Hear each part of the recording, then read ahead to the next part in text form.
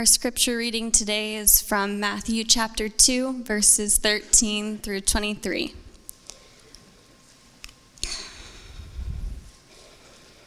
Now when they had departed, behold, an angel of the Lord appeared to Joseph in a dream and said, "Rise, take the child and his mother and flee to Egypt and remain there until I tell you. For Herod is about to search for the child to destroy him."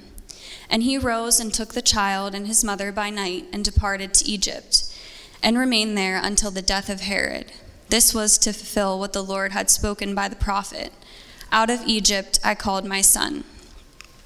Then Herod, when he saw that he had been tricked by the wise men, became furious, and he sent and killed all the male children in Bethlehem and in all that region who were 2 years old or under, according to the time that he had ascertained from the wise men.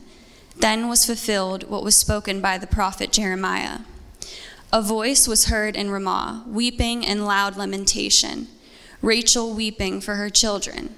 She refused to be comforted because they are no more. But when Herod died, behold, an angel of the Lord appeared in a dream to Joseph in Egypt, saying, "Rise, take the child and his mother and go to the land of Israel, for those who sought the child's life are dead." And he rose and took the child and his mother and went to the land of Israel. But when he heard that Archelaus was reigning over Judea in place of his father Herod, he was afraid to go there, and being warned in a dream, he withdrew to the district of Galilee. And he went and lived in a city called Nazareth, so that what was spoken by the prophets might be fulfilled, that he would be called a Nazarene.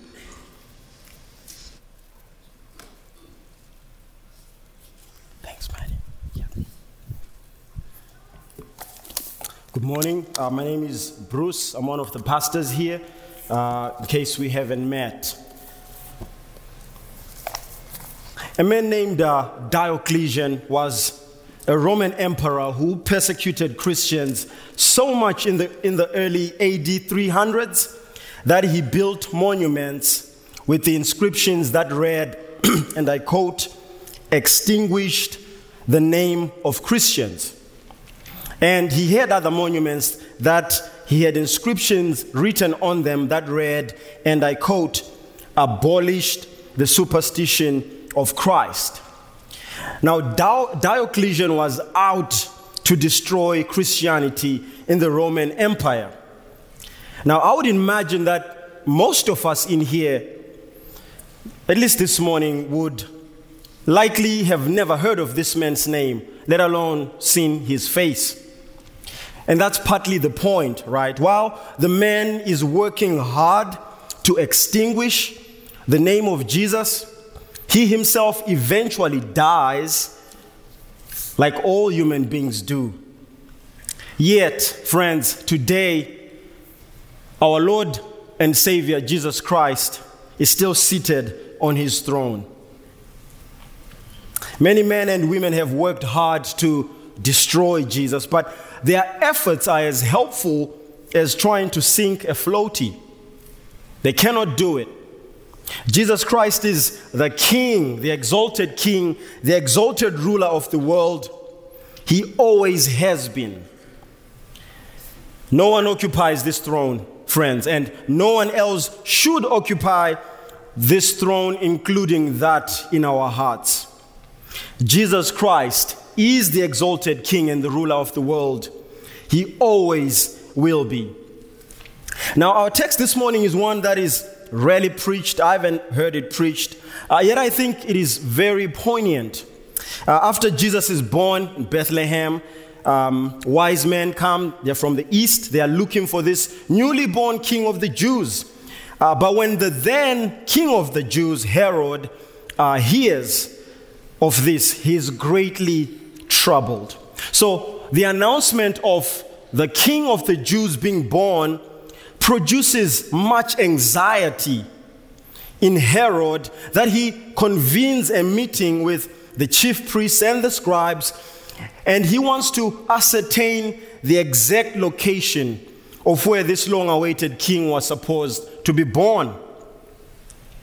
After that, Herod calls another conference meeting with the wise men, and he wants to ask them what time the star they saw appeared. So after that, he sends them to Bethlehem and he asks them to bring back word about the whereabouts so that he himself would go to this king and worship him. The wise men find the baby, and the scriptures say they worshiped him. They gave him gifts. See, this is the most appropriate response when we are in the presence of greatness and in the presence of a king. We give him worship. We give to him, including ourselves, in service to him. The wise men are quickly warned in a dream not to go back to Herod because he had ill intentions towards this child. Sweet baby Jesus, newly born, already has a whole king of a nation feeling threatened and bristling against his existence. As I read these verses the last couple of days, I remembered the words of the psalmist in Psalm 2 where it reads, "Why do the nations rage and the peoples plot in vain? The kings of the earth set themselves and the rulers take counsel together against the Lord and against his anointed." So friends, since day one, the kings of this world and the nations of the world have been plotting against the Lord and against his anointed since he was a baby. See, the war on Christmas is not merely the never-ending cultural conflict between traditional, explicitly Christian celebrations of the day against the sinister forms of forces that are secular, right? That's not the real war. I think the real war on Christmas is actually, and more significantly, the ongoing dethronement of King Jesus, especially from the hearts of men and women, boys and girls. And as we will see, this dethronement begins when he's just a baby. They want him gone before he even leaves.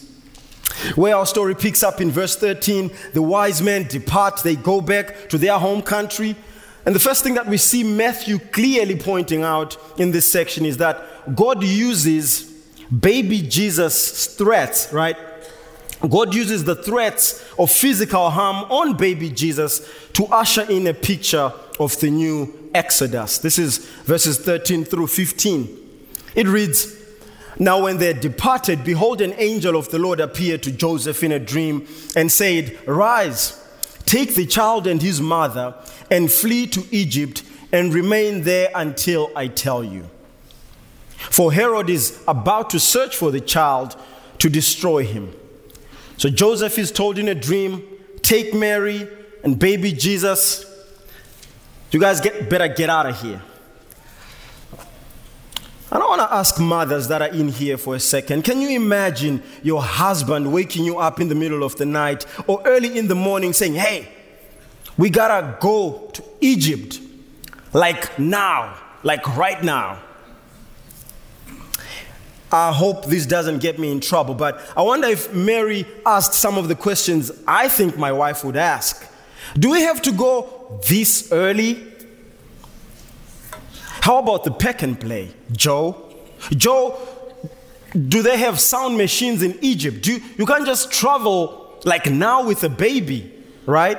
I mean, these are questions that any mother would ask, of course, with different variations depending on their context.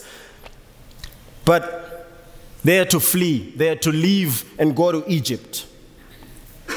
And the reason that they had to flee, well, Herod, as we have seen, wants to find this child and destroy this child. Herod wanted to kill Christmas before Easter even happened. Herod was waging a war on the Christ of Christmas when the Christ of Christmas was merely a baby. He was merely a baby who was cooing, likely breastfeeding from his mother Mary. And I want you to notice how the angel tells them to remain in Egypt. Verse 13, "Until I tell you."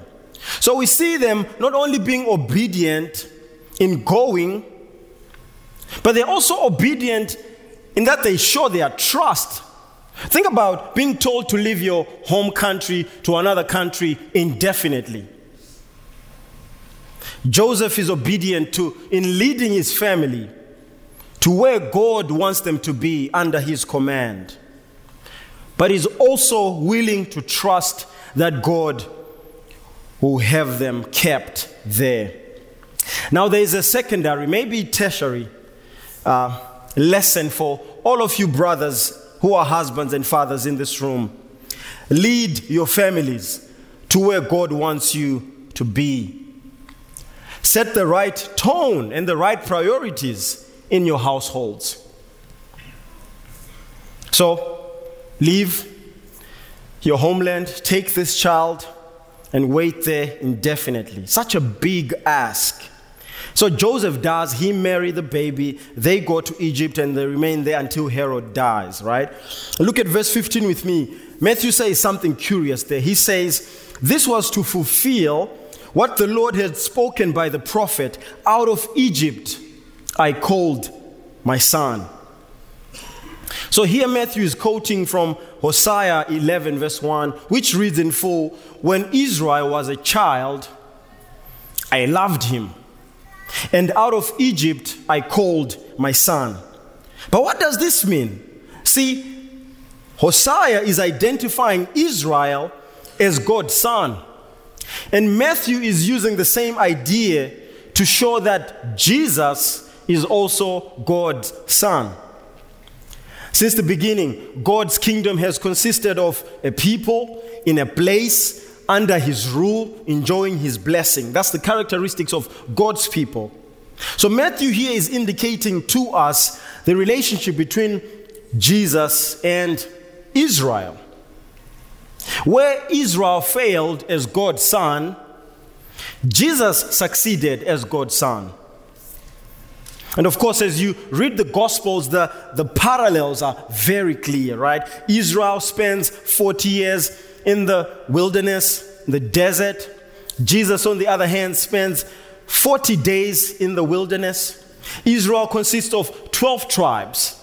And when Jesus begins his ministry, he picks 12 disciples. So Jesus then, friends, came to do what Israel failed to do. Jesus came to be what Israel failed to be. So then God sends his son into Egypt. See, there are places that invoke particular memories. Some good, some bad. For example, if I mention, at least if I'm in America, Columbine High School, there are particular memories that are invoked by just that place. If you're American, and you probably know what happened there. In the same way, Matthew's readers also had particular memories and particular thoughts that were specific to them when they would hear about Egypt, right? To the readers of Matthew, Egypt represented two things. On one hand, Egypt represented a new start. When the people of God are, famished in the land of Israel, in trouble, they find comfort and food in Egypt when Joseph is second in charge to the Pharaoh. So, fresh start, they settle there, they had a great time. But also, Egypt conjured up memories of them, of their enslavement and the hardships that they suffered under a new Pharaoh and his brutality. So then, baby Jesus going into Egypt for refuge is spared this time, right? God is literally protecting his son. But there is a catch here, friends, that is so obvious, I hope you don't miss. God would not protect his son from the same brutality 30-some years later. In fact, he would be handed over to sinful men that killed him. But in this instance, under Herod, authority and rule, Jesus' life is in danger, and he goes to Egypt for refuge. He's reenacting how Israel went into Egypt for refuge. And at a given time that God will determine, he will be called out by God. The same way that Israel was called out by God. I hope you see the significance of this, friends. It's mind-blowing. Herod, a wicked ruler, who means evil for this newborn king, is ruling and reigning. But God uses those very wicked intentions to fulfill his plan for salvation. And there's another beautiful thing going on here, where when God calls his son out of Egypt, it's signaling to us the reality that God's son, the Lord Jesus, is the ultimate deliverer of God's people from their enslavement to sin and death. Israel, as Matthew is writing, is filled with idolatry. These people are worshiping false gods. They don't keep or observe the law. Like their ancestors, the Israelites at this time were lost. They are longing for deliverance from the rule of the Romans. Physically, they are living in the Roman Empire, but they are actually in Egypt.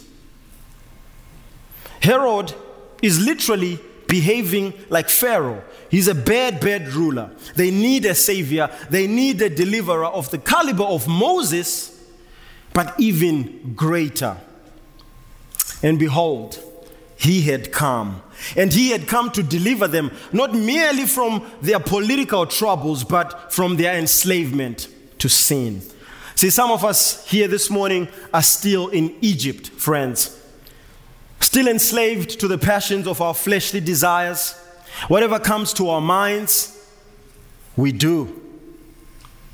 Whatever our flesh desires, we give it. Whatever comes to our minds, we say it or we post it. We are enslaved to our desires. Whatever the world declares as important, we play along and also call it important.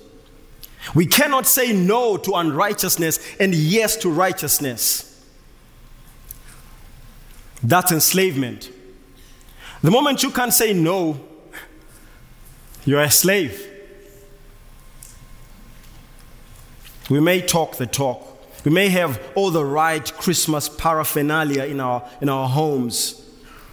But it's likely that you could be seated in here and in Egypt. Lost, dead in the trespasses of your sin, broken marriages, broken families, broken lives. But here's the good news that I want to encourage you with this morning. Jesus is the deliverer who can take people from that enslavement to the promised king of his father. Why don't you trust him today? Maybe some of us have been enslaved, but have been pretending that we're not enslaved, right? So it's a little embarrassing to admit that I'm actually a slave. I act like I'm free outside, but man, I can't say no to some of these things. Trust me, friends, it's better, it's way better to actually be delivered than to pretend you're delivered. The deliverer is extending his hand to you. Out of Egypt, he was called. And he wants to come out of Egypt with you. We see as this unfolds that while Jesus, the true king, is in exile in Egypt, Herod, who is the king of the Jews, slaughters babies as he seeks to kill and destroy Jesus. We see in this next section, Matthew adding more color to this picture. He shows us a politician who is threatened and he begins to go berserk. And yet, there is hope for God's people, even in the midst of all this, because of the new covenant. This is verse 16 through 18. It reads, "Then Herod, when he saw that he had been tricked by the wise men, became furious, and he sent and killed all male children in Bethlehem and in all that region who were 2 years old or under, according to the time that he had ascertained from the wise men." It's amazing to me how many Christians do not ever think about the political nature of the coming of the Lord Jesus. Of course, we rightly think of other things, but Herod seems to know a little bit more than maybe we do. Herod knew that this baby, who is called the King of the Jews, was dangerous. If this baby was let live, he was going to offset his power and his reign. See, friends, the coming of Jesus means something in every realm of life. Our lives cannot be the same after we encounter this king. See, while the powers that be, like Herod, would do anything to preserve their power, God displays his ultimate power by preserving for us and presenting to us a Savior King. So while the king is away, this despotic king orders that babies that are 2 and under in Bethlehem are killed. I want you, friends, to imagine this scene with me. I want you to imagine Herod's soldiers knocking on all the doors in Bethlehem, or kicking and bursting into them. I can imagine the mothers and the fathers and the grandparents grasping at their straws, trying to rescue these innocent children, to protect them. Perhaps some of these parents even lied about the age of their children so that they would be protected. Imagine little Johnny is going to be killed simply because he's 18 months old and that King Herod wants to preserve his power. How sad and how brutal. But here's the point. The powers that be, the kings of this world, will do anything to preserve their power. But God displays his ultimate power by preserving for us a Savior King and presenting him to us. While King Herod takes the lives of many so that he preserves his life, the life of one, the baby we celebrate at Christmas would give up his own life, give up his seat of power, give up his own life so that many could be saved. In verse 17 again, Matthew sees this tragic event as a fulfillment of a prophecy in the Old Testament, namely from Jeremiah 31. Look at verse 18. It reads, "A voice was heard in Ramah, weeping and loud lamentation, Rachel weeping for her children. She refused to be comforted because they are no more." What does this mean? Ramah was a place where Israelite prisoners of war were kept and sent to during the Babylonian captivity. But also, Ramah was the burial site of Rachel. Rachel is the wife of Jacob, whose other name was Israel. She dies in Genesis chapter 35 while giving birth to Benjamin. But interestingly, a couple chapters before that, Rachel exclaims, "Give me children or I die." And sadly, 4 chapters later, she gets both. She gets a child and she dies. And Rachel is buried near Bethlehem, an earshot from Ramah.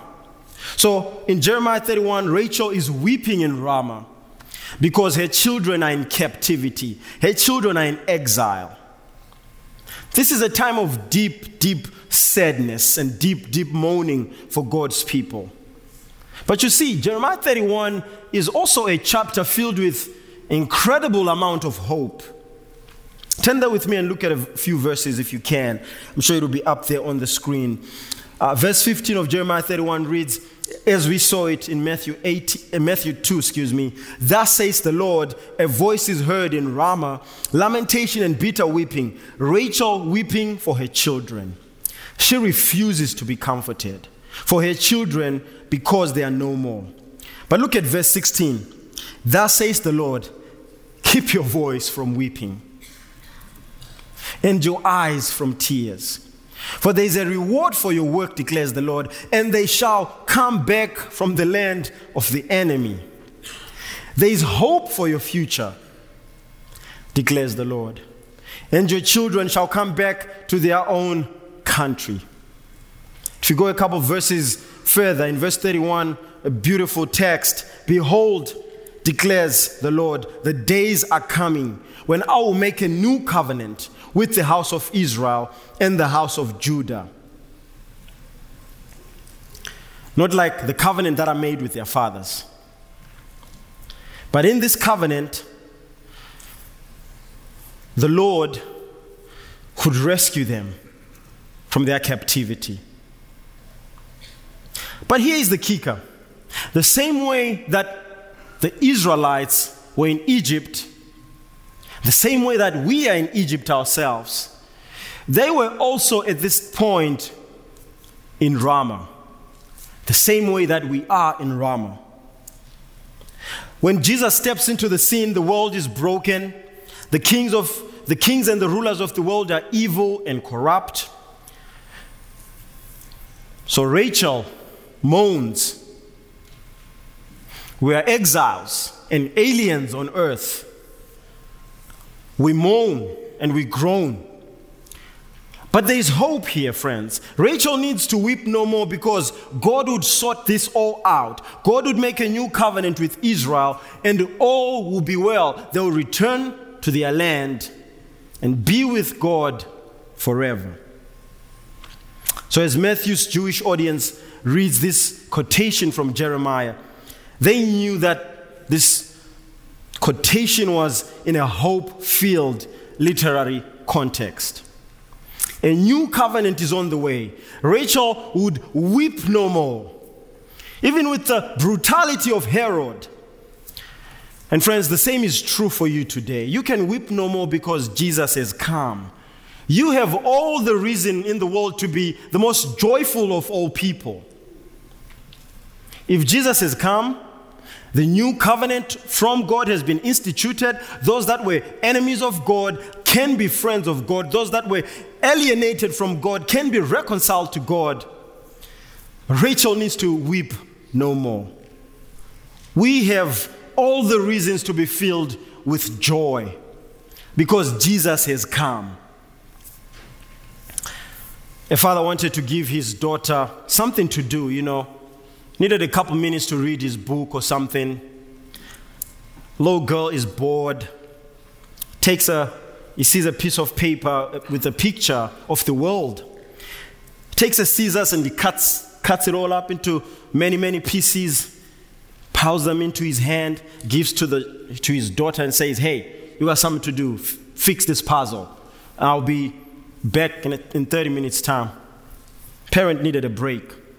So the little girl agrees, but 4 or 5 minutes later, she's back calling dad, I've done it, come and see. And of course the dad is stupefied, like how did you do that so quickly? Like, I didn't know 4-year-olds are this fast and solving puzzles. So when the dad asks her how she had done this task so quickly, she said, oh, it was so easy, Dad. On the back of the picture you gave me, I don't know if you saw, but there was a picture of Jesus back there. So I figured if I got him right, the whole world would just fall into place. Does our world sometimes feel like it's torn into pieces that are just thrown to us? All the chaos around us? But there is a solution. If we get Jesus right, if we figure the King who was sent right, we have all the reasons to be the most joyful of people. And this is good news, friends. While there is weeping and moaning in Ramah, even at the hands of a brutal king like Herod, if we keep our eyes on the Savior King, our world will be all right, even in the midst of chaos. What are the things that are making you moan and refuse to be comforted this morning? I want to encourage you and tell you that you have a certain hope. God has sent his Son. You need to weep no more. if you see the picture of this king, how brilliant and excellent he is, and you continue moaning and moping about the chaos around you, perhaps you don't understand what you have in him. Because this Son has come, those that are confused have illumination. Those that are burdened can exchange their burdens for his burden, which is light. King Jesus comes. He's a threat to Herod's kingdom. And I hope this is clear to all of us in this room. Because if it's true about Jesus, guess what? It's also going to be true about you. As the world continues to unfold, history continues to roll on, I don't foresee our faith being the most popular. But I want to encourage you to endure, brothers and sisters. It will be night before it is day. And only those who endure and rely on his power, right? Not our power, not our ways and our means, but on his power. Only those that rely on his power will see the morning. While the powers that be will do anything to preserve their own power, God displays his ultimate power by preserving for us and presenting to us a Savior King. But what kind of a king will this be? What kind of a kingdom will he usher? Matthew shows us how he will be from a very poor upbringing, yet he would usher in a new kingdom. Verses 19 through 23. Verses 19 reads, "But when Herod died, behold, an angel of the Lord appeared in a dream to Joseph in Egypt, saying, 'Rise, take the child and his mother and go to the land of Israel, for those who sought the child's life are dead.'" Again, we see Joseph's obedience here, right? After patiently waiting for the word from the Lord, and after Herod dies, they went back to the land of Israel. After Herod died. I said after Herod died. Friends, Herods always die. You know why? Because they are human. But you know who died and resurrected and lives forever? Our Lord and King Jesus Christ. He rules and reigns forever. See, there's an expiration date on all the powerful kings of this world, friends. If you are going to give your life to a king, I suggest you check if their credentials are eternal. If you're going to give your allegiance and very existence to a king, I suggest you check to see if they are blameless and holy. Because the last time I checked, there's only one king that has this on their resume, and his name is Jesus. He is worth of all our praise and all our adoration and our very lives. So Joseph, Mary, baby Jesus, they go back to Israel. Joseph is warned in a dream that there is danger. And he goes to live in a city called Nazareth. What's the danger? Herod's son had ascended the throne. I hope you see the point here again, right? If you tie your hopes on the rulers of this world, I'm not a prophet, but I can tell you that you'll be greatly disappointed. The next guy is going to be a different version of the next guy, who's going to be a different version of the next guy. But you know who's not a different version of himself? Day after day, month after month, year after year, decade after decade, eternity. Our King, and his name is Jesus. Notice how Matthew uses his words in verse 23. He says, "And he went and lived in a city called Nazareth, so that what was spoken by the prophets might be fulfilled, that he will be called a Nazarene."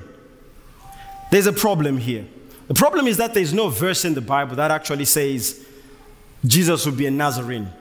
So what Matthew is actually doing here by using the idea that what was spoken by the prophets is he's saying Jesus being a Nazarene was the fulfillment of a general theme among the prophets. But secondly, Nazareth was also a despised place. Remember the saying, nothing good could come out of Nazareth. Nothing good. But guess what? The king who is above every other king, he came from the lowliest of places. We see in this text a number of ways where Jesus seems to be lowly and seemingly weak, right? He's a baby. Babies are weak. They're reliant and dependent. But he's also a refugee on the run.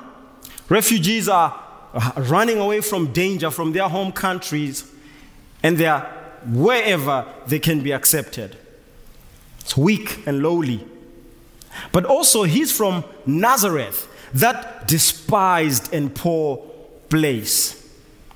Remember in Acts chapter 24, Paul is before Felix in Caesarea, and he's mockingly called the ringleader of the sect of the Nazarenes. So to Matthew's original readers, the idea of Jesus being a Nazarene was the idea of him being lowly, being of no repute. This is how our God works, friends. The great King of the universe, Jesus Christ, is despised, is lowly. Jesus wasn't cool. He wasn't the cool kid. He wasn't cute. He wasn't fly. In fact, Isaiah says of him in Isaiah 53, he had no form or majesty that we should look at him, and no beauty that we should desire him. He was despised and rejected by men, a man of sorrows and acquainted with grief. He was despised and we esteemed him not. You would think that a king who's a threat to all the kings of this world would come in with all the pomp and all the flair. But no, he is lowly. He is poor in the eyes of man. If he lived today, he wouldn't be Insta famous. Probably wouldn't have a YouTube channel because he didn't have good looks. Friends, welcome to the upside down kingdom, where true power is shown in weakness, where true wealth is shown in poverty, where true wisdom is looked at as foolishness. Our great king, the king of the universe, is not like any other king, yet he wields all the power.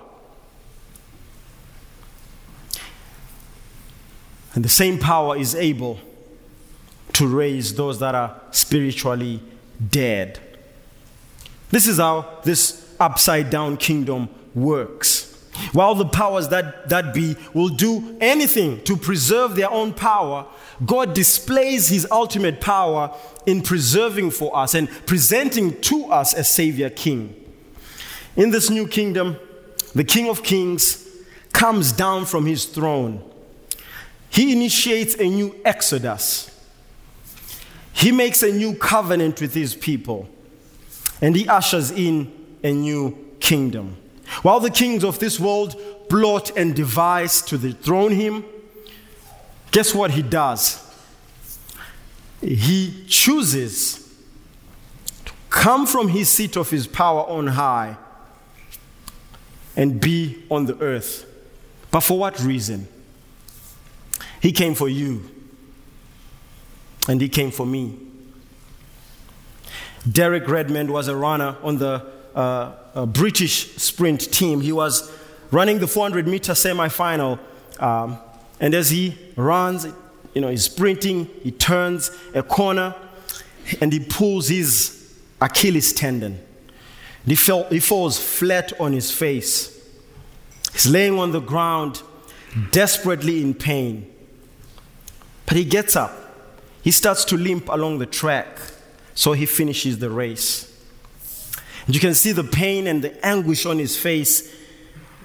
But in the midst of all this unfolding drama, a man comes down from the stands, goes over onto the tracks, picks Derek up. One of the judges runs after him and says, "Sir, you shouldn't be here. Leave the track." The older gentleman waved his hand and said, "Leave me alone. This is my boy." Derek Redmond's father, Jim, left the stand, came down to where Derek was, fallen, defeated, picked him up, put him on his shoulder, puts his arms around his son, and helps him to cross the finish line. Are you down in the dirt? Feeling defeated? There's someone who came from the stands, friends, who sits on high but came down to pick you up, put his arm around you, walk with you to the finish line.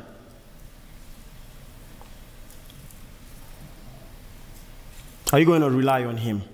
Are you going to rely on his power? Friends, what a king we have. What a savior we have. While the powers that be in the world would use their power to preserve their own power, kill babies, do anything that they want, the most powerful king comes down and he rescues us. I predict it might get harder and harder for God's people across the world and even in here in America, but we will not fret. God came down to us. He will keep us. If the worst thing that can ever happen to us is that they take our lives, that's totally fine. Because in the next instant, we will be with him who wields all the power. Let us pray. Father, we love you. We thank you for your goodness to us. We thank you for sending us your Son, our Lord, came down from on high to deliver us from sin and death. I pray that we behold him. I pray, Father, that you grow an appetite for us to not be impressed by these worldly kings, worldly rulers who can't offer us nothing. But you offer us the greatest thing that we need, salvation. Pray, Father, that you would help us to cling to this, to trust you, even in the midst of all the chaos around us. We love you, we praise you. It's in your Son's name we pray. Amen.